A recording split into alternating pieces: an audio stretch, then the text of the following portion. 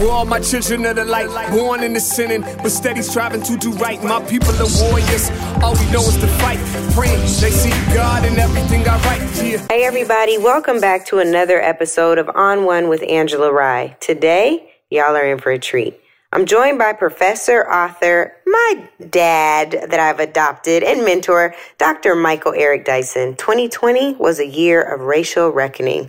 During this podcast, we discuss this racial reckoning that has happened across the country, while also talking about his new book, Long Time Coming, Reckoning with Race in America. We talk through the pain we suffered this year and how we turn our pain into power. It's one of my favorite conversations. So many gems. Let's get into it. I would love to give you all a very formal introduction, but that would not be fun. So I decided instead that I would tell you all a few things that you may not know about my mentor, Dad. The first thing that you all might know from watching him on doing his commentary on air is that this is the only person on the planet who you might have to at least pull an online thesaurus to know the last sentence that he completed in conversation with you.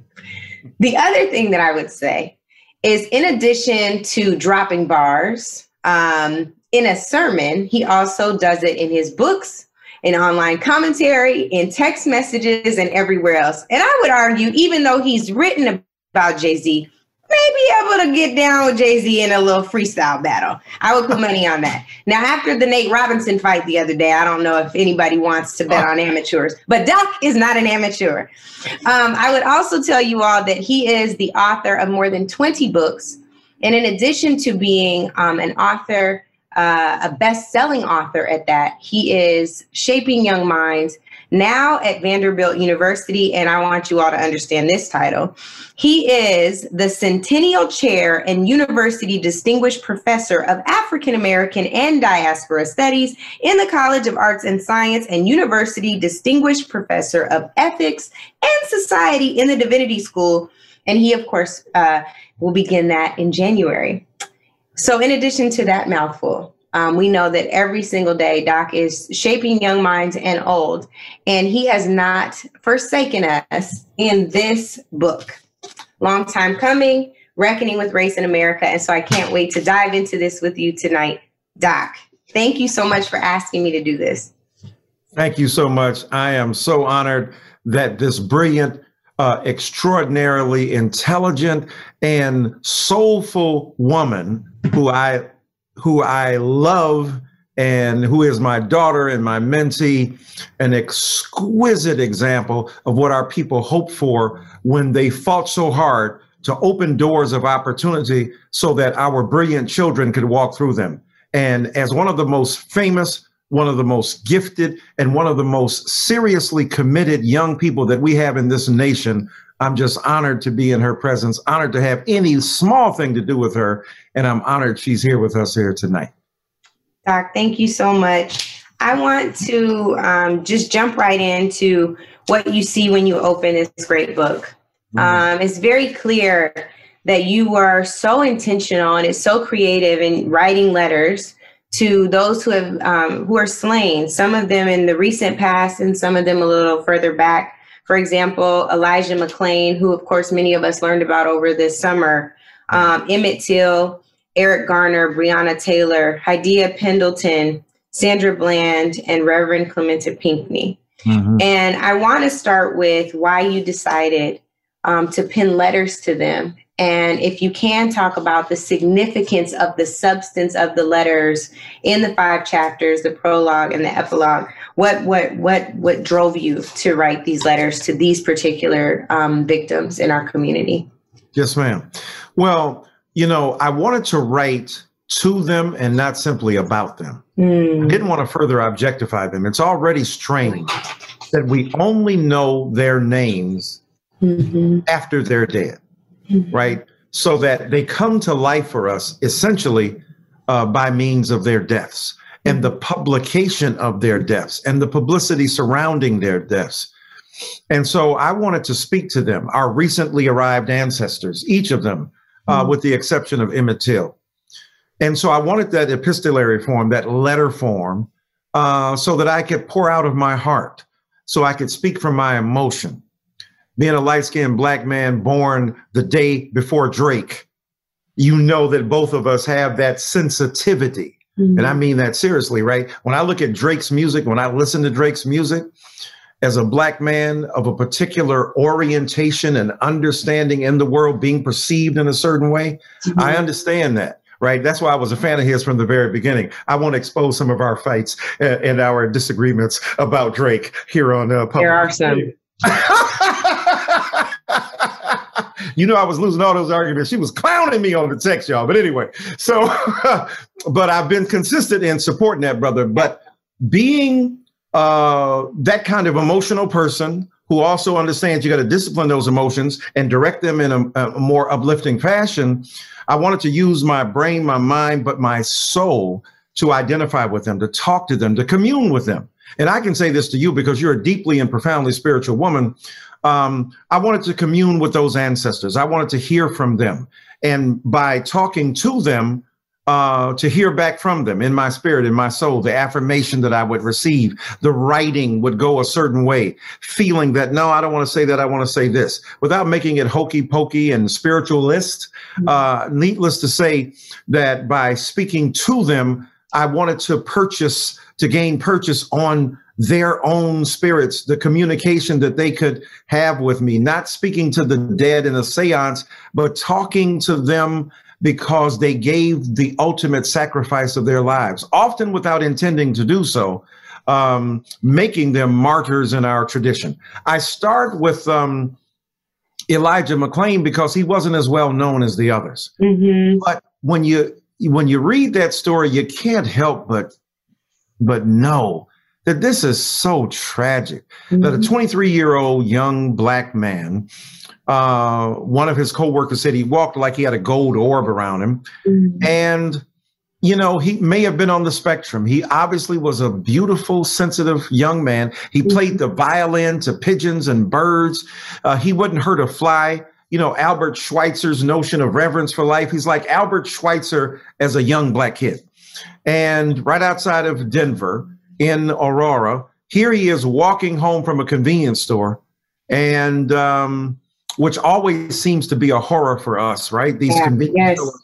I mean, my Lord, it's like a scene from Get Out or something. Mm-hmm. So he's walking home. Somebody calls the police because this is before COVID. He has a ski mask on because he easily gets cold due to his anemia. Right. So he's walking along, whistling, having fun, and then the police pull up on him. And it gets violent, unnecessarily so. He says, please respect my space that I am speaking. I love that formulation. I'm speaking recognition. I'm speaking space. In the beginning was the word. I'm creating an environment for you to understand. So he talked about that. They treated him like an animal. They chokeholded him twice. Mm-hmm. He passed out 2 times. Then they came with the ketamine and put some drugs in him.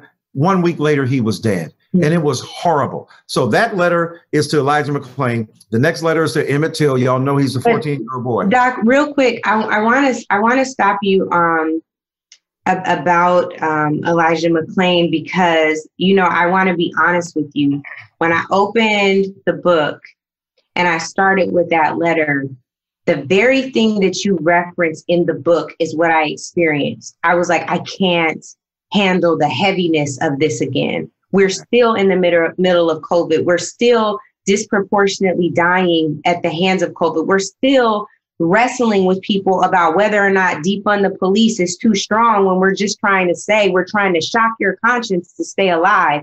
Right. I have to read this story again, I know. And I literally had to wrestle with myself because I'm like, I don't want to relive it again. And to your point, like there's this tenderness about him that everybody talks about that you get from what he decides to say back to the officers. It's not a fight, it's a plea the entire time. Unlike some folks, right? Where there may be a wrestling and they surrender. He was in surrender at the beginning of the interaction. Yes. And that trauma that you talk about in the book where you're like watching the videos, you know, seeing the hashtags, like how many times do we have to relive this Black trauma? So I'm like, well, Doc, why are you taking us through this? But what I feel like, you know, you were trying to do in the spirit of really everything that you write is, I'm going to give you this harsh truth, but I'm also going to end with hope, and we will get there. But I really want to know,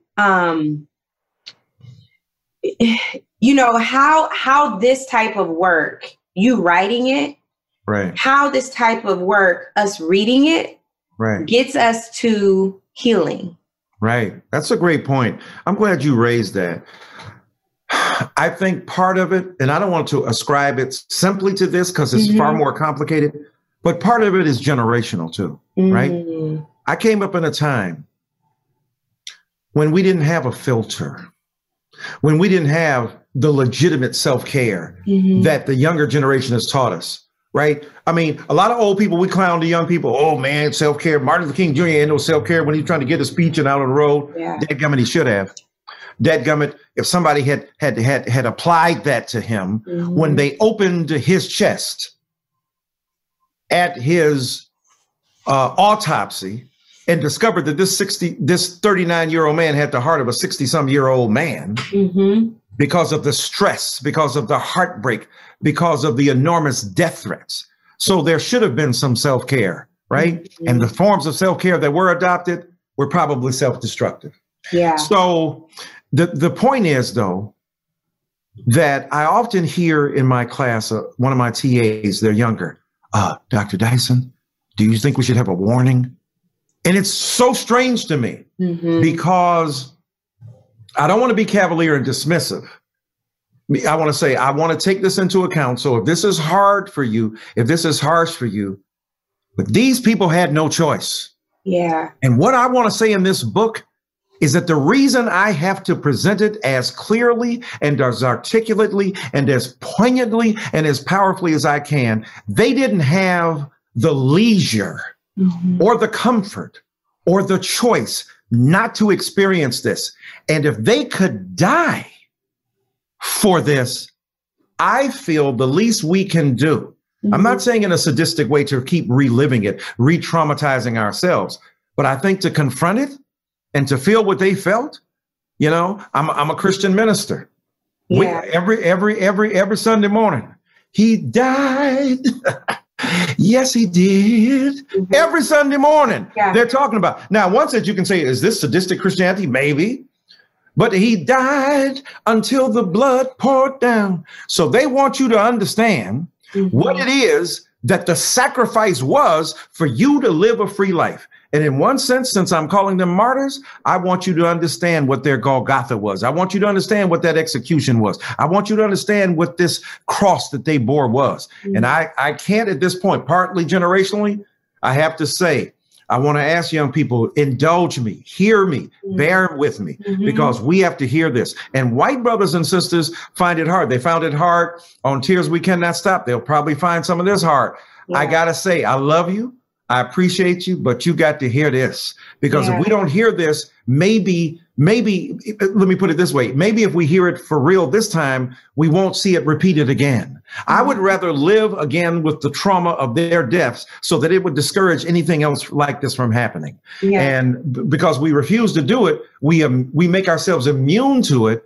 We end up repeating it time and time again. And except we say, I don't want to see it. I have the luxury of not seeing it. I have the luxury of not watching it again. And I understand that. I just don't think we should have that luxury in the face of people who gave up their lives for us. Yeah, I get that, Doc. I do.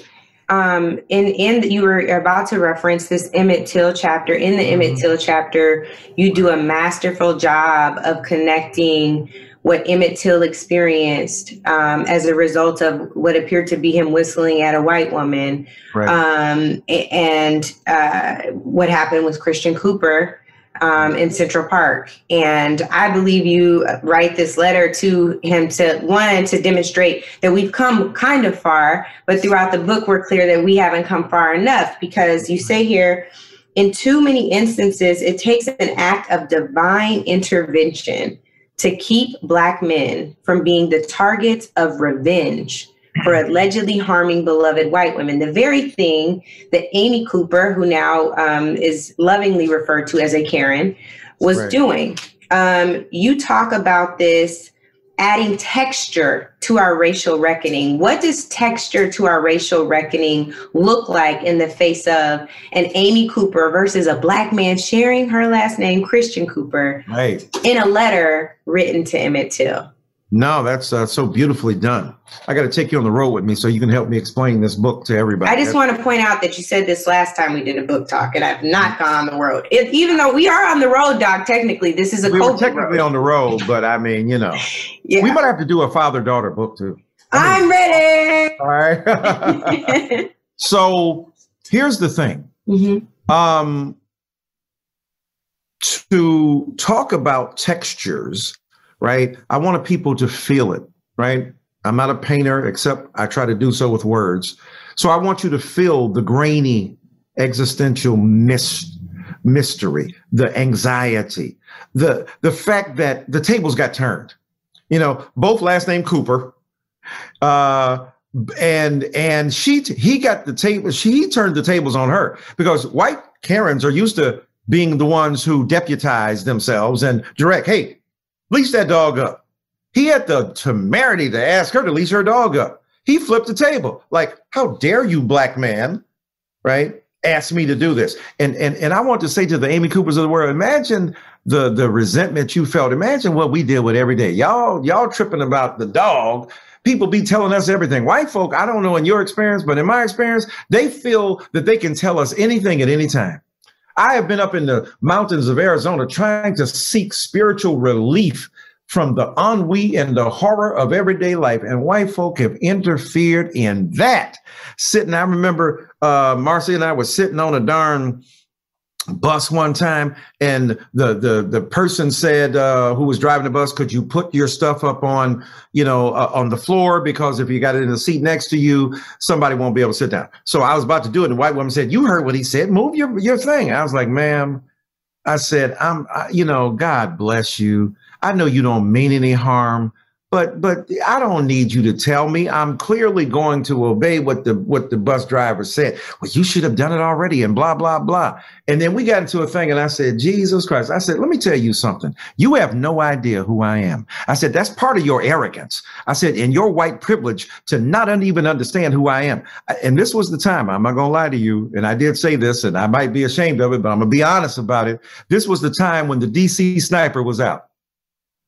And I said to her, you don't even know who I am. I said, I could be the DC Sniper sitting up in here waiting for you to get off of this darn bus. Now, that wasn't right. And I admitted and I confessed my sin. Oh, my God. My sin. And her husband, I said, let me tell you something. I said, your husband is sitting next to you right now begging you to shut up because he knows you are a minute away from me rhetorically tearing yourself up. And so I said, what I recommend you do is be quiet because you have no idea who you're fooling with and you won't battle me. And I said, and if you do, you're going to get hurt. And I said, this is what Black people mean when we say we're trying to escape racism and white folk keep dragging us back in. I literally said that to her on the bus. So, I believe you said every bit of that. I just don't believe you said yourself. I think you probably said but I'm not going to say it because we're at the Commonwealth. You ain't never lied because you know those purple passages do dot my language. So the thing is that he flipped the script, he turned the tables, and yes, in one sense, Emmett Till, 14 years old, dying because a white woman named Carolyn Bryant, who admitted at 83 years old, a few years ago, I was lying. I just made that up. So now your makeup is what gets us tore up and then hung up, lynched up, and then killed. Yeah. And so I did want to link Emmett Till to Amy Cooper and to Christian Cooper. Mm-hmm. And I also wanted to link him to Ahmaud Arbery as he was being hunted down like an animal. And yes, it is so true. The textures, I asked people in the book, imagine how Ahmaud Arbery felt as he's running, chest heaving out of it. And you think 4 minutes ain't long? Imagine running at the top of your speed because a truck is following you in front of you and a car is behind you and they are hunting you. And the likelihood is they're going to kill you. Yeah. I mean the terror. This is what I mean by we can't exempt ourselves from at least being there with them metaphorically or symbolically if they had to live it themselves. Yeah. And so, yeah, I wanted to draw the relationship between those and provide texture, nuance, interpretation, so we could feel what they felt and fear what they feared. Yeah. And, you know, the other thing that is that I appreciate about this chapter, I know I've already dragged you through your own Karen trauma, but I think it's important too, Doc, because what you do, and this is to a larger point that you have about the book, where you really take on the education system and its inability to not only communicate with, you know, history class, folks in history class, about the textbooks that are used that will brush over slavery or will brush over, you know, systemic and racial oppression. So you, in a very detailed fashion, talk about the rise of a Karen and make it very clear that Karening is not new. Right. You know, in fact, we tapped right into, again, your own Karen trauma from this bus. Right. I'm sure she is also still traumatized, though, Doc. And the thing that I think resonated with me so much, and I hope that people will talk about this passage, share this passage, and make sure that the folks who are like, I want to be an ally, engage around this. You say, Black folks have had the nearly impossible task of convincing the world that what we say about how we are treated is true. Right. Right. Yes, yes. All of this is coming to light while COVID is disproportionately hitting us. The numbers can't lie, data don't lie, right? And then you have George Floyd in 8 minutes and 46 seconds that people cannot escape because of COVID, right? Like they're trapped in their homes having to watch this thing that you're talking about becoming manifest, not because we spoke it and they believed us, Doc, but because they had to watch it. There it is. You know? Again, you're speaking so much more clearly and eloquently than I could. You're right. They had to see it. And you helped me understand, again, even about the, you know, protecting ourselves and self-care, which is necessary. Mm-hmm. But when you have to see it, when you have no choice, when you are just at home, and this is the genius of Martin Luther King Jr., by the way. King said now, and because he had lost out in Albany, Georgia, where my daddy is from, Albany, as they say in Georgia, Albany, Georgia. He had been outfoxed by a sheriff who said, oh, no, we ain't putting all y'all together in no jail. Y'all ain't gonna be singing those songs up in here, dog.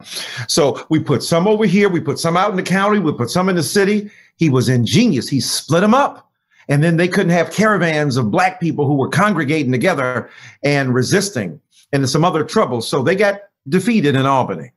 So King 2 years later said, nah, we're not going to do the same thing here. And he figured out a way. He said, this is a buffoonish supervisor of public safety, Bull Connor, and we're going to let his arrogance lead him to do some ignorant stuff. And on the 6 o'clock news, they're going to play it back. Washing women and children against the walls with water hoses and letting the bicuspids and incisors of police dogs rip into the flesh or nip at the flesh of Black people. King was about, now I know performative is a bad word and I get it, but for me, performance is critical. Performance of, theater of, dramatization of tragedy and trauma. And King was a master theater. A master theatrical person who staged the civil rights movement. Many others did, but him especially. John Lewis on the bridge, staging it. So I say all that to say that we have to watch it, that white folk at their cribs, at their houses, along with the rest of us, but I'm saying especially them, at their homes. They're at home because of COVID. They are already forced to be home. Yeah. So many more of them, millions more, are watching their screens in a way that wouldn't have been if they had been at work. So it was opportunistic for this to happen when it did, and they saw it flash across their screens. And let me tell you what else they said. Well, we ain't got no excuse this time. We can't say, well, you shouldn't have sassed him. Ain't no sassing. He was going, officer, please, sir. He literally, while he was being murdered, was treating them with great respect. Then they couldn't say he was running because he's under their knees. Then they couldn't say he was resisting arrest. He was right there.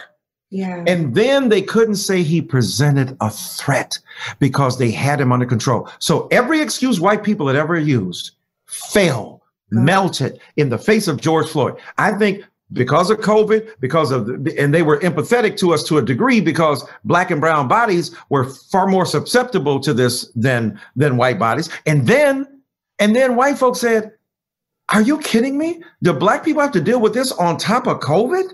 Now, we knew the police weren't going to suspend their agony and their hatred of us just because of some darn virus. We knew that was going to happen. But for white folk, they were going, this is too far. This is tragic, because Eric Garner didn't move them in the same way because it wasn't the same situation.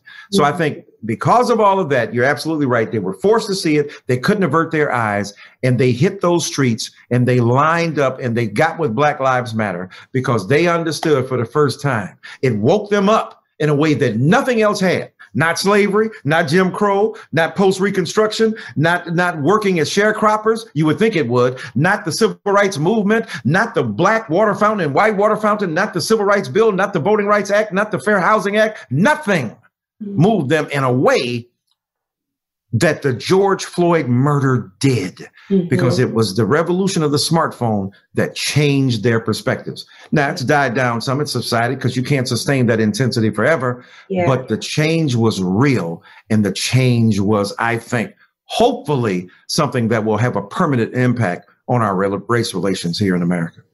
You know, Doc, I hope you're right. But the main thing I've seen changed, and still, it's still changed, is the email signature block that now says Black Lives Matter. So that's not an argument anymore. This is now trendy and trending. But when you start thinking about the real policy shifts, right, we're lacking. So the George Floyd Justice in Policing Act has passed the House, but it can't even get considered in the Senate. Donald Trump issues a toothless executive order around this, really bringing sheriffs to the White House to demonstrate that he's still with Blue Lives Matter. Right. And then we're even in a debate, a hot debate, intra-party with Democrats about whether or not saying defund the police costed people their legislative seats. And all of that in the backdrop of, you draw again a historical connection just by dropping this poem in the book from Langston Hughes right before you get into the Eric Garner chapter where you address George Floyd. It says, I looked and I saw that man they call the law. He was coming down the street at me. I had visions in my head of being laid out cold and dead, or else murdered by the third degree. And that tells us very clearly that this 8 minutes and 46 seconds that was captured has been happening for centuries. This is our experience with law enforcement from the very beginning of, the creation of this country. That's true. So it's what is the real shift, and why is a radical shift? Right. Because we can't reform something that was never designed to serve us. Why is that such a problem? Right. Well, you'd have to ask President Obama that, but that was a low. He's not in a decision-making seat, right? No, but he's using his bully pulpit to speak out against the very people who could obviously use his help right now. Let me stay there for a little bit, and then because I wasn't even intending to do that, but let me just. I wasn't intending to bring it up, but you started it. Well, when you said about defund the police and why people can't understand, he one of them. Now, I will defend him on this. Yeah. A lot of people jumped on Obama. And I'm going to answer your question, but I want to answer this first. A lot of people jumped on Obama. They hadn't heard the whole interview. And the reason I went to look to the whole interview is because I get misrepresented all the time. You said this, and I said, did you read my book? No, but I heard you say, Negro, please. If you ain't read the book, I had to come up with a Jesse Jackson. If my book you do not read, do not attempt to make me bleed. That's what I said. So read the dadgum book. It's right there. So Obama was far more nuanced in a way. Yeah, he was. All right. Because he said, hey, if you're trying to sell some shoes, or you're trying to get people to do what you want them to do, and you got to do it in a way. You got to meet them where they are, like Jesus with the woman at the well. He didn't say that, but I'm just putting that in. So he was more nuanced. I get it. But here's the point. Are you more upset at the missed opportunity you think people had when they used defund the police than the real policing problem that causes people to want to defund it in the first place? That's right. And I'm telling you, his words are being used, and he's smart. So we got to say, you're a smart dude. Mm-hmm. Your words are being used to lash out against the people who are trying to find the most reasonable fashion of trying to not reform a police. Like you said, we ain't trying to reform them. It was never meant for us. Defunding ain't even mean what most people think it means. Because if you ask it a different way, and this is Obama's point, and I agree with him here, if you ask him in a different way, hey, do you want the police to continue to kill black people? Well, no. Do you want them to show up and hurt and harm mentally ill people? Well, no. Do you want police unions out of control with all their dough to continue to deny the legitimate reformation that could come if they would agree to some of these? Well, no. Then you defunding the police too. Because what it means is we're going to take money in one section, put it in another. See, so what we've done is we've collapsed the distinction between police and public safety. They ain't the same thing, dog. Police are the people who deal with public safety. Public safety is critical. And what Obama understands, and Jim Clyburn too, let's throw him in there. What they understand, as Ras Baraka does, Ras Baraka now out of New Jersey said that defund the police is some bourgeois Negroes who ain't living in the hood, homie. Because I'm up here as a mayor of people in the hood and they need the police. Now, we can argue about that. But my point is there's nuance and complication, texture to how black people see this. And Obama was tapping into one area of it. Jim Clyburn tapping into one area with him by saying, hey, y'all killed the movement. And these older, Jim Clyburn especially, he's earned his stripes. He knows what he's talking about. Obama been president. I mean, what you going to say about that? So I understand, as I put it, do you want the commercial or the product? Right? If you get the commercial, but you ain't got, hey, I looked at the commercial, it was great, but they didn't send me through Amazon or wherever you getting them, my shoes. So the commercial was there, but I ain't got the shoes. Or do you forget the commercial? Just get the shoes, the product. Do you want the commercial or the product? And I understand Obama at that level, but here's the problem. I respect people who talk about defunding the police, whether it's Angela Davis in a much more sophisticated fashion than some people have talked about it. Yeah. Because they understand that defunding means we got to put $150 million like LA police did into other arenas, especially into mental health care. San Francisco, maybe $100 million. New York, the same. So the point is that when we say defund, there could be a different language used. And I think the left has to stop being so hypersensitive as well in this sense.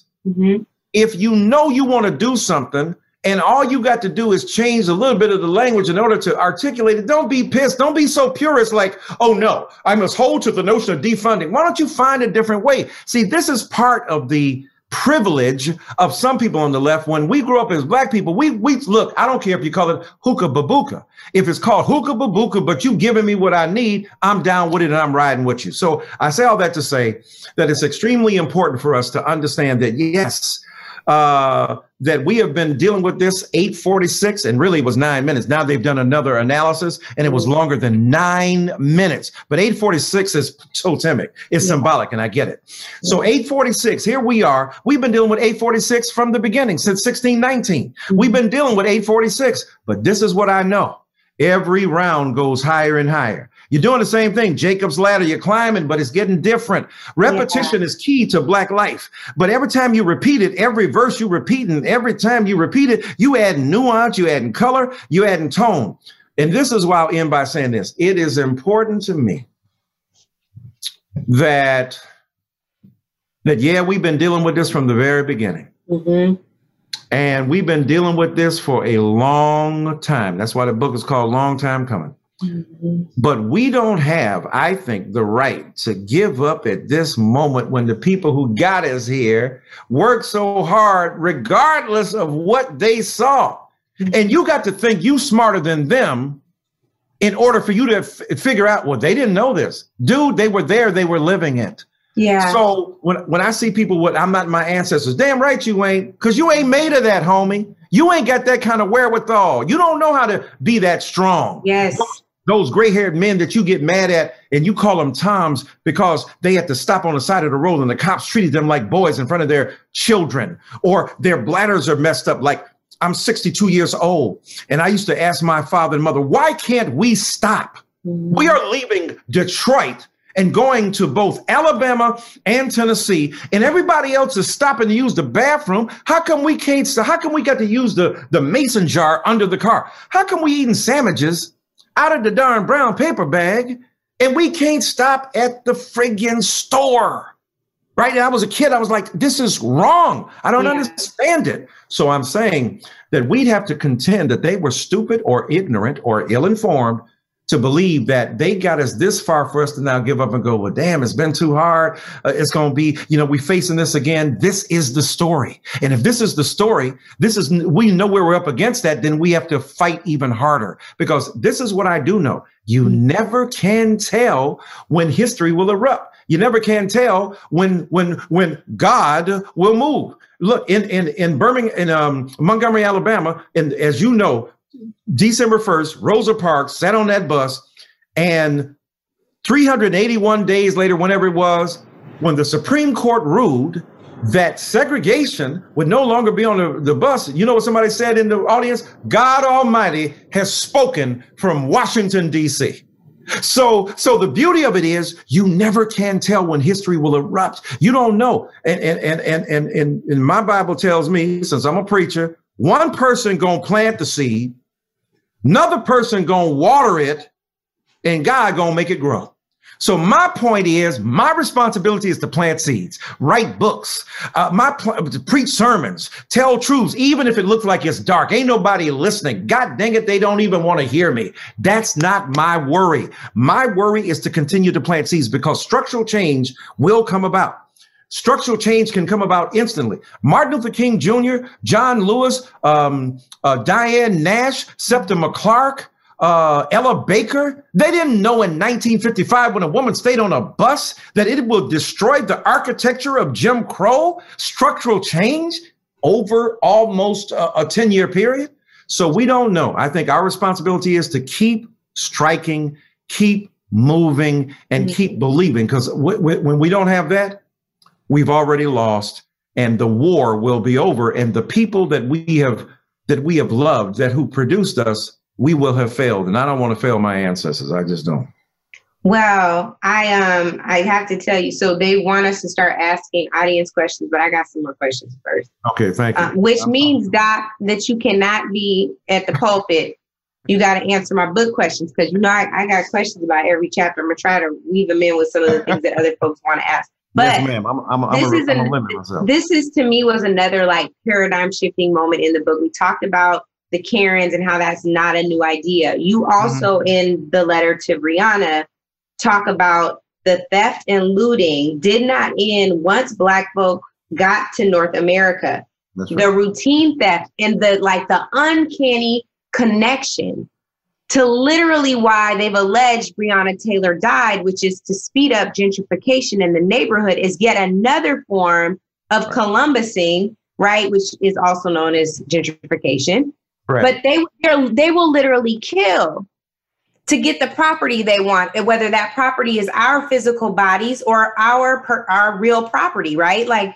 That's great. Talk about when you refer to the tools of white leisure and greed. Yeah. Talk about how we deconstruct that in 2020 when people allegedly can see a whole lot more clearly now. Right. How do we finally start unraveling from that? That is truly in our DNA. We are postured to martyrdom, as you talked about. We are postured to be taken from and just say, that's just how white folks are. How do we shift out of that in this year? Yeah, no, that's a great 3 point. Weeks we have left. Yeah, I'm going to try to be very brief, because that's such a brilliant question. Look, they've been stealing us from the very beginning. When you talk, we are the loot. We are the loot of your imagination. We are the bounty, the booty, BOOTY, that you stole from another nation, from another country, and you stole from us. You stole our futures. Yeah. Appropriation is a form of theft, right? When you steal our culture, that beautiful Dr. Dre and Beats commercial, you like our culture, but you don't like us. We've been saying that from the giddy up. Greg Tate, the critic, said, you want everything but the burden of blackness. You don't want the burden of it. You want everything else, right? And so for me, they have been stealing our futures from the beginning. Stealing Breonna Taylor's future is literally a metaphor for what's been going on from the get-go. In enslavement, when they're stealing our labor and stealing our future and stealing our intelligence and stealing our design, stealing our imagination, stealing our breath, our bodies. And so still doing that, when they stole Breonna Taylor's life, when they stole Ahmaud Arbery's life, when they stole George Floyd's life, this is an ultimate act of theft. And how we resist that, I think, is to point it out. That's why, it's hard for me to get upset when people talk about how y'all out here looting and we talking about killing a building, killing a door hinge, burning it. Now, if it's your building, I'm not mad. I understand some people lost their property. I'm not trying to justify that. Right. But I'm saying if you compare the loss of a building to the burning of a building not made with hands, excuse me for preaching, talking about this body of ours, and you burning that down and you killing those folk. Martin Luther King Jr. said, don't ever ask me again to speak out against these people rioting in Watts while the American government is just as violent and if not more so. So my point is how we deal with it. Yeah, you told us about looting. I tell you, that's a bad thing. But what's worse is how we've been looted. And you continue to loot us. Charles Keating is a looter. The people who stole money on Wall Street are looters. Yeah. Donald Trump is the greatest looter that we've had in the White House for a minute. So my point is, let's use this opportunity to reflect about what real looting is, what real loss of life is, how we reorganize the logic of democracy by using the example of Black bodies and Black appropriation and Black death and Black theft and a Breonna Taylor, as you said brilliantly, the Columbusing of the discovery of something that's already there, you acting like you discovered it. Right. And gentrification, which is the attempt to impose upon neighborhoods that you have sacked of their value. You deliberately bleed them of their wealth, and then you suck the blood out of them, displace the people, and then move in a vicious way to overtake those communities to make them of greater value than they were when the Black people had it. So that's what we got to continue to do, continue to acknowledge what it is, and don't be falling for the okie doke. And then Black people go, yeah, it's wrong to be out here with looting and all that stuff, and missing the major point. We are the example of white theft and loot. Yeah, we truly are. I want to ask you this question because it's talking about the strength of Black women, and you're always so great, Doc, at commending the strong and powerful Black women in your life, including your daughter and the lovely Mama Marcia, who I call Mama Marcia, your bride. We have a question. It's clear Black women are why Joe Biden won the election. Absolutely. Despite centuries of misogyny in American culture, how can we all do our part to uplift the voices of Black women? I mean, we're looking at an example. My beautiful, brilliant daughter here, Angela Rye. And let me tell y'all something, and I hope I'm not speaking out of term here. When people ask me, say, man, did Angela Rye, has she always been like that? First of all, she always been this way. Like what you see, she ain't faking. Like that ain't no joke, dog. When one person was looking at her and when a million look at her, she been real from the beginning.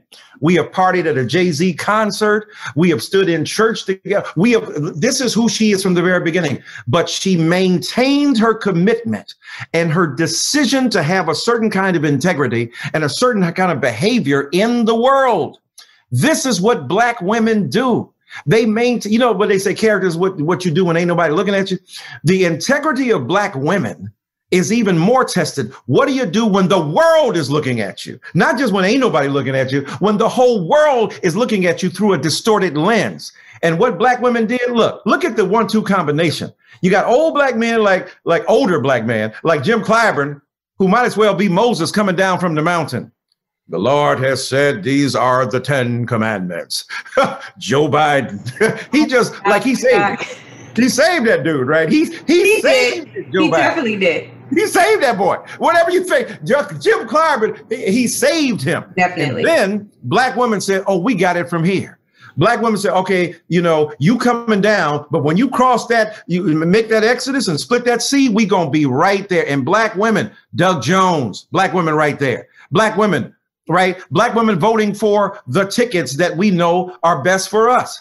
The uptick of 4% for Black women was an anomaly, I think. 5% for Black men. 13% of Black men voted for Trump in 2016, 18%. Now, part of that is bravado. Black men want to identify with a dude who's got swagger, crude swagger though it is, forcible swagger though it is, borrowed swagger that Donald Trump has. His own wife don't even want to hold his hand. She probably wanted to hold Obama's hand too. But anyway, so the thing is that the kind of crude swagger and the kind of masculinity that some Black men prefer they didn't want to vote for Kamala Harris because we are sexist and misogynistic too. And some of us don't want black women being in control any more than anybody else does. But when you look at it across the board, black women voted in the 90s still for Joe Biden, certainly for Barack Obama and Bill Clinton and the like. They've saved us on local levels, down ballot. They have showed up. They have organized. They have done voter registrations. They have stood up for black men. And this is especially acute.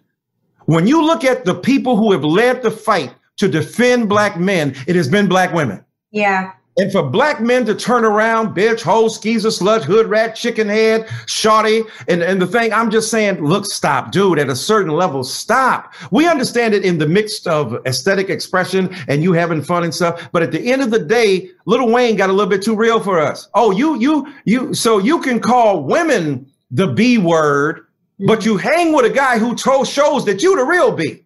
Who is the real B, homie? It's you.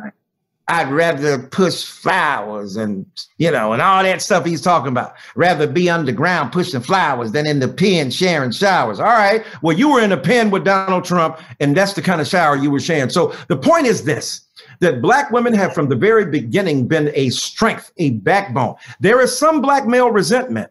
Black men say, wait a minute, black women in a patriarchal culture, the greatest threat to another patriarch is another patriarch. So that black women get an easy way. They ain't got no easy way. They got to deal with the nastiness of white supremacy outside and then come home to deal with the bruised ego and the fractured spirit of a black man who they have to help put together even as they fight their own demons. I tell you, I love and support black women. I wrote a book when it wasn't popular called Why I Love Black Women. That wasn't no thing to do. And I did it because I wanted to celebrate the ingenuity, the power, the insight, the intelligence, and the creativity of black women. Doc, so here's the thing. I also want to get to this because I feel like it is a really good tie-in to where you just were. The second highest percentage of people who voted for Joe Biden beneath black women were black men, right? And yet and still, we're acting like that's not the case because there was some minor percentage, right, that went across the aisle and voted for Donald Trump. You address in your letter to Hadiya Pendleton cancel culture. Yeah. Can you, for a moment, just drill down on how the cancel culture, even if it originated from us, right, even if it did, how does that framing actually put us in greater harm because it means that there's even less unity in a community that is not monolithic at all, right? But creates even a further divide. Like, well, you talk too basic, even though you have 3 degrees. Well, you talk too bougie and high and mighty, even though you have 1 degree. You don't talk to nobody because you said don't talk to nobody. Like, you know what I mean? Like, we have a gazillion reasons why we cancel people. None of it is Christ-centered because it's not long-suffering. It's not loving. It doesn't give people an opportunity for redemption. How do we get out of something that has keep talking. I don't even want to answer that. Keep talking. You are preaching, baby. I want to know. Keep talking. How do we get out of something that is spiraling now beyond our control, right? Like, and it's going to cause us more harm than good because it goes back to the same concept you were just talking about the purist mentality that none of us can hold because we're all fallible human beings. My God, you said it. I ain't got nothing else to say but amen. And let me add this very brief thing. Yeah. See, as you pointed out brilliantly there, the cancel culture it started with us in Black Twitter. Now, what is Black Twitter? Y'all, Jay-Z said, y'all ain't get no check when Jack get that check. Y'all ain't got no money. I don't know. Black Twitter. All right. But that's just how dominant we are. Even when we don't own something, we own it. That's beautiful. That's powerful. But in the real world, as Marcia points out all the time, oh, you mad at black billionaires and the people who've done the thing, and you mad at black people who've been upwardly mobile. You're on a billionaire's platform talking about you are radically other than, interested in capital. Now, you could use the master's tool to undermine the master's house. But the point is, you own a billionaire's platform, Zuckerberg and Facebook and Jack and Twitter. What you think you doing? But you're purist because you don't examine your own practices. I'm not suggesting that people shouldn't have serious critiques of things, but I'm saying the hatred that I see in cancel culture is destructive to me. And let me tell you what, it might catch you every now and again, a Harvey Weinstein or Bill Cosby or R. Kelly, but for the most part, it's parallel. It's horizontal. We canceling each other out. And some of the Negroes, some of the people, some of the white folk, indigenous, Latinx, whoever you want to cancel, you got to uncancel them. I remember when they canceled Whitney Houston. Oh, she too bushy. She too that. And then it found, Whitney Houston bushy? Oh, yeah, okay. Bobby Brown and her. And then they were like, oh, my God, we have to uncancel. She is showing up, super sister behind the scene. But that's the point. You don't know what people are. You don't know what their identities are. And you up here canceling. And if you got so much power to cancel Donald Trump. And you couldn't do it. And I'm telling people, if you're that powerful, you can cancel Donald Trump, then I'm with your cancel culture. But what did you have to do to get rid of Donald Trump? Vote. Yeah. You had to pull a lever. You had to organize. You had to walk your butt to a poll. You had to acknowledge the existence of a system and then use rules to adjudicate your beliefs in a culture that had competing interests, one for Biden, one for Trump. So my point is, cancel culture doesn't deliver what it's supposed to deliver, and it removes an individual person, but it doesn't address the system. And as you beautifully said, all this cancel culture is about judging somebody else, the judge and jury. It's the mob. It's like the lynch mob from the KKK brought to bear. And Black people hurt each other that way too. Latinx people hurt each other that way. Women hurt each other that way too. I've seen it. It is distasteful and is disgusting. And in the name of justice, and then I see people who canceled other people get canceled themselves. Because if you were the canceler one day, you're the cancelee the next day. It's me, oh Lord, standing in the need of prayer. So I believe that forgiveness is the best way. And I end by saying this. Look, and I talk about this a little bit in the book. Black people call me from Virginia. They said, hey, Doc, look, we got this governor over here who's been in blackface, and the Black people want to get together. Should we to remove him? I said, hell no. I said, let me tell you a secret, bro. I said, I ain't old for nothing. Let me tell you something. Ain't nothing better than a hobbled white man who understands that his butt was on the line and Black people saved him.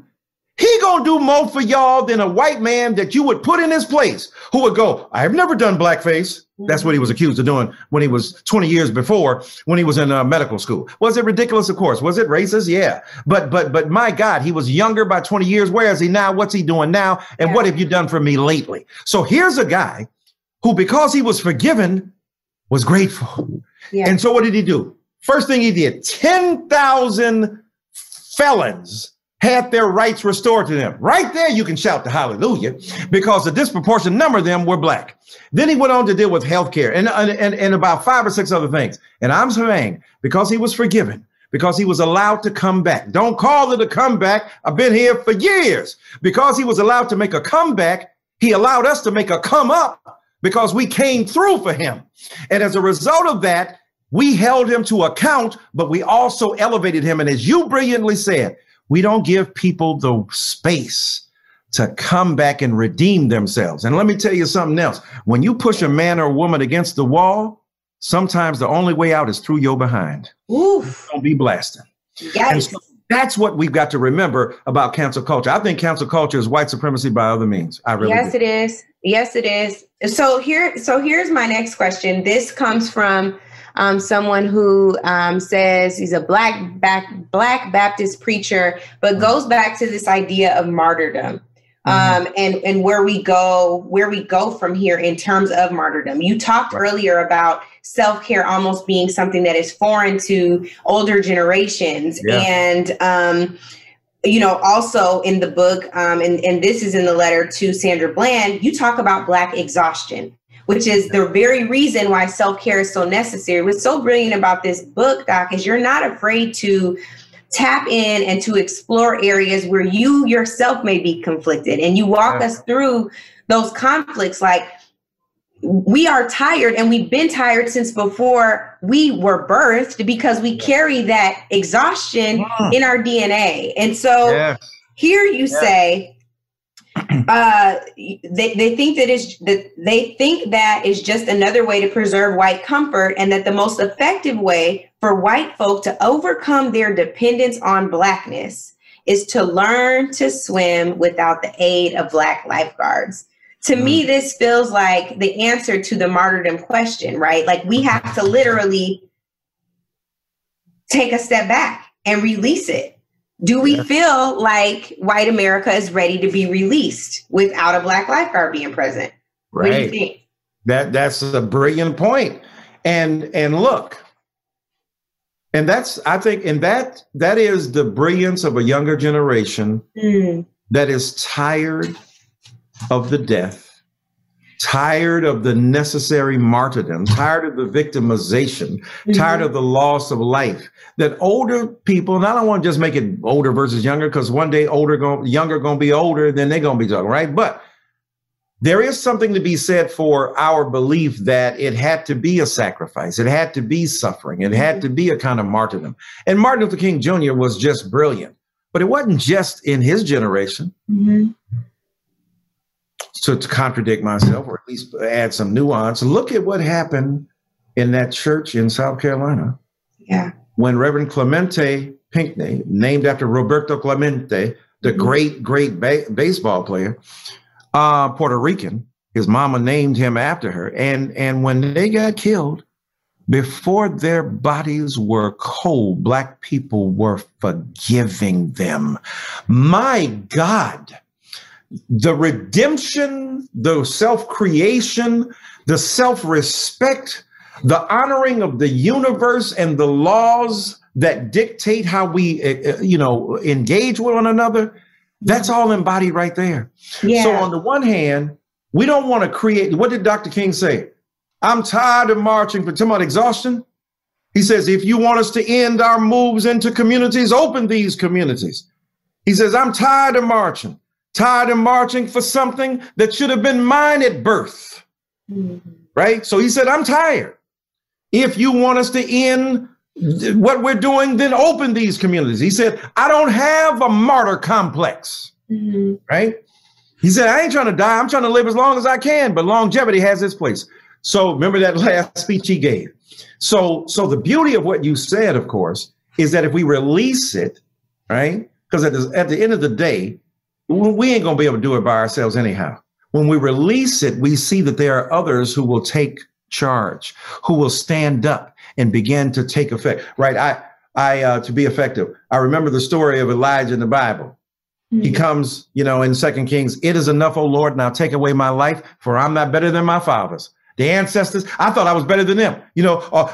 They were holding signs in the Hebrew. I am not my ancestor. No, you ain't. Now he says, but I ain't better than them. Black Lives Matter. We're better than you people in the SNCC and in SCLC. We will not have internecine squabbles. Oh, one of them over here don't like this style. Another one over here hating on that. I don't want to foreground that, but y'all, it's the same thing, dog. Yeah. So you ain't better than your fathers. I am not better than my fathers. He said, now take away my life. Kill me. For they have slain your prophets and taken down your altar, and they're worshiping a false god. God says, slow down, Mace. You're killing them. Be cool. Get some sleep because you're depressed. Get up. First thing God shows him. What do you see over here? You said, I only am I left? You the only one left? What do you see? Oh, 7,000 people. And they ain't worshiping a false god. You don't know everybody doing what you doing on the same track you doing it in because they doing it in a different place. Yeah. You're not the only one. So you take what you do with deadly seriousness, but you don't take yourself too seriously at all. You are not the only one. Michael Eric Dyson ain't the only one. Angela Rye ain't the only one. Martin Luther King Jr. wasn't the only one. Angela Davis ain't the only one. We are of a cloud of witnesses, and that relieves us. Let it go. Do your part. Play your position. Stay in your lane. Examine what you can do. Maximize your skill and talent. Be good at what you do. And when you do that, you have not only lived up to your potential, but you've made the greatest contribution possible for you to make. So I think, yes, it's extremely important for us to relieve ourselves and to bring relief to others by saying, let the white folk have it too. Let them do what they got to do. Yeah. And white folk have to be responsible. Black exhaustion comes because when we talk about being woke, we tell white folk to be woke. We've been woke. We got collective sleep apnea. Yeah. Negroes can't get to sleep. And we don't trust you when we go to sleep. Because we figure if we go to sleep and go to sleep for a minute, y'all going to take the car and crash it. So we got to stay awake because we scared of what you're going to do when you take control. So again, when we understand that, hey, it's a relay race, there are other people out here doing the things that need to be done, and we have to deputize white folk. You got to go into your crib, because I don't care how smart Angela Rye is. I don't care how smart Michael Eric Dyson is. There's some things some white folk ain't going to hear from nobody except other white people. That's and if right. other white people hear from you, you can make a difference. So we deputize white people as well to do the right thing. The one of the greatest things about this book, really everything you write, Doc, is truly there is a self accountability. There is a history lesson or several. There are several, of course, in this book. You deal with cancel culture, which is something that is an internal family conversation with our folks, with Black exhaustion, with Karening and the Coopers, like all of these things, and of course, police violence on Black bodies. But you always end with hope. In the letter to Reverend Pinckney, who of course is your fellow clergyman, you say, "My hope finally rests in a force of being whose outlines I can't discern with my eyes, nor prove with my mind or mouth. And yet here I am, and there she is, there he resides." And there is this idea that we are not in control of our destiny. We're not in control of the future. And there's a question that came in from an audience member that says, how do we show people that this was not a trend? And I think so much of that lies in that hope that you carry, not only in your writings, but in your spirit, in the way that you live out your life. But give us a little more hope about why this cannot be a trend and why we should not allow it to be a trend that comes to an end, to your earlier point. Yeah, no, bless you for that. And thank you for those words of encouragement from you. The way it can't be a trend, the way we know it's not a trend, it moves from a moment to a movement. It moves from, a first inkling to something deeper. Acknowledge that initially what started as a trend might become tremendous, right? So look, let's be honest, like, oh yeah, we were all doing the thing and all of us were getting into it. We jumped on board, but we discovered when we jumped on board, there was something redemptive about what's going on. Man, I joined church because, I was trying to holler at a few honeys and they were going to church. And then I discovered Jesus was there. My God. Okay. Mm-hmm. I mean, I was following you. What I went for ain't what I got there. Yeah. And got from it, right? So what I went for ain't what I got when I got there. And so sometimes trends, and some people might do it because of showboating or bandwagoning. All right, you meet people where they are. Jesus said that when he went up to talk to the woman at the well, he didn't give her no theological sermon about changing your life. He said, "Can I have a drink of water?" So then when she gives him a drink of water, they start talking and have a conversation. And then the real purpose of the engagement becomes revealed. So whatever starts as a trend, fine. If certain white people jump on because they think it's the right thing to do, great. If they use Black Lives Matter as a trend, powerful. If they put it on their t-shirts, thank you.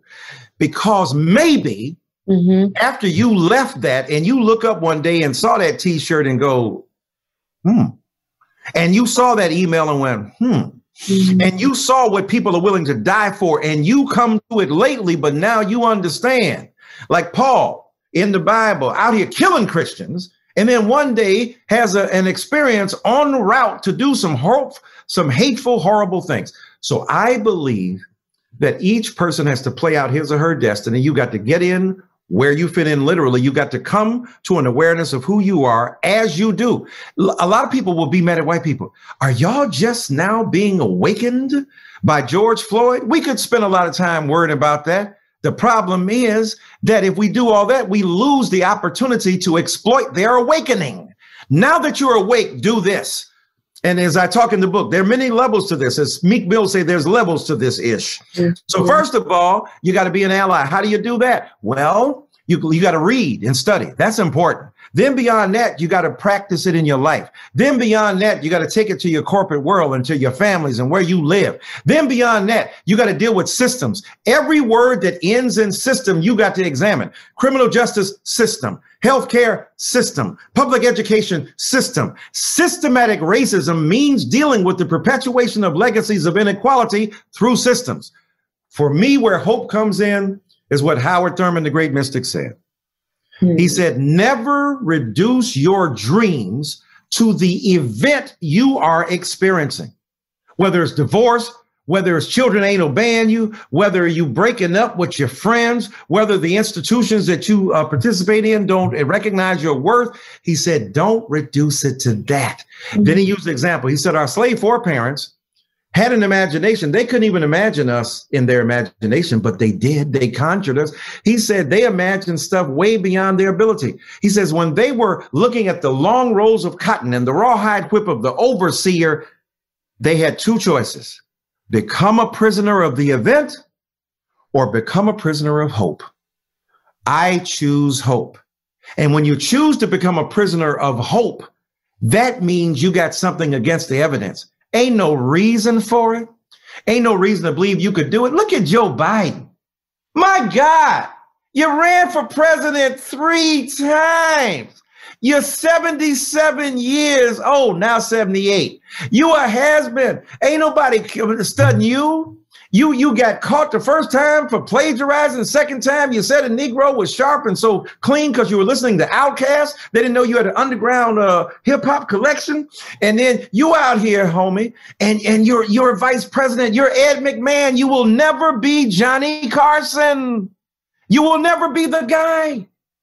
77 years old, under conditions that we still can't even explain, that were so unique that he became the president of the United States of America. So for me, you hold out hope because you never know what time and what place God, the universe, fortune, the cycles of history will bless you, will allow you to erupt and become who you are. And all of us have to have that hope, that possibility. I don't believe in optimism. Optimism is a shallow virtue, according to Reinhold Niebuhr, the theologian. He said hope is deeper because even when ain't nothing there, you believe something going to be there by the time you get there. That's what hope is. I'm a prisoner of hope. It may be goofy. It may be whack. It may be sorry to some people, but I believe with that hope, we can transform the world because I believe what Joe Biden did. And I don't believe in, and I'll end by saying this. When people say, oh, God put Joe Biden in, I don't believe in none of that. Let me tell you why. Because if you believe Joe Biden was put in by God, you got to believe God put in Donald Trump. So if you going to believe, what, God took a 4-year vacation and wasn't God no more? Or you believed, like some of our brothers and sisters do, that God used Donald Trump to punish us. Is God that kind of parent that he going to whip you for 4 years, that she going to whip you for 4 years and put you down? And no. This is what I believe. God articulates principles that should be met: justice, freedom, the belief in humanity, the decency of the other. Our ability, our responsibility is to match the person with the ideals God gave us. Yeah. So it don't make no difference if it's Joe Biden or Kamala Harris or Donald Trump. If you believe that, God doesn't give individuals. That's why Paula White was wrong. God told me that Donald Trump is going to be president. No, baby, you got a bad theology. The theology should be God has articulated the ideal norms that should prevail. It's your responsibility to find the person who matches them. Don't be putting that on God. That's on us. We have to do the work. So I have hope that we will continue to manifest a belief in a universe that continues to reward us, because we are faithful to the ideas that if nobody else believes them, we do. And Black people, we have changed this world, and we will continue to do so. I love that. Dr. Michael Eric Dyson, everybody. I know you have the book, but get it for your family members. This is an incredible, incredible read. I love my mentor dad's brain. I feel like I'm connected. I feel like spiritually I get it. And that's why our book talks are so good. Y'all, our text messages look like that too. Don't be jealous. But in the meantime, Michael Eric Dyson, long time coming, reckoning with race in America and true to form. Of course, there's a Sam Cooke reference here too, in case y'all miss it. He loves music, y'all. But Doc, thank you. I love you. I am uplifted. If this was Wednesday night, it would be a Bible study that I will take my spiritual growth on a Thursday too. I needed this today. I hope you all are blessed. I hope you are uplifted. I hope you have learned some things, because I know I did. I love you, Doc.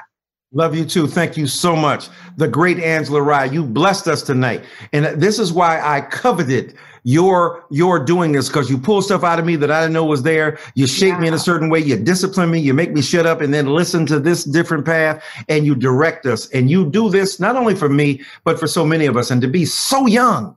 And I'm so old. gifted. I'm 41, Doc. You are a child, okay? You are young, okay? 41, my God, I got shoes on. But you are so gifted and so young and yet so committed. And we thank you. I thank you on behalf of America that loves you for what you do. And thank you for doing this tonight as well. Ooh, dang, we didn't even get to, you just said American. And I'm like, we didn't even get to the My Fellow American stuff. Oh, you That's guys. all right. That's a teaser. You guys, check out the My Fellow Americans bar. Drop by Doc, the whole passage, the unpacking of what it means to be American as a Black person.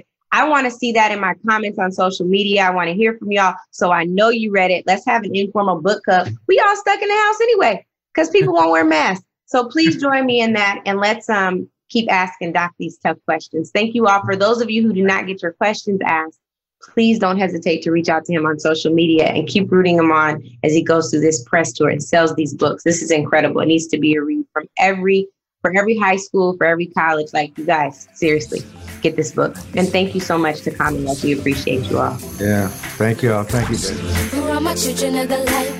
Striving to do right, my people are warriors. All we know is the fight, praying to see God and everything alright, yeah.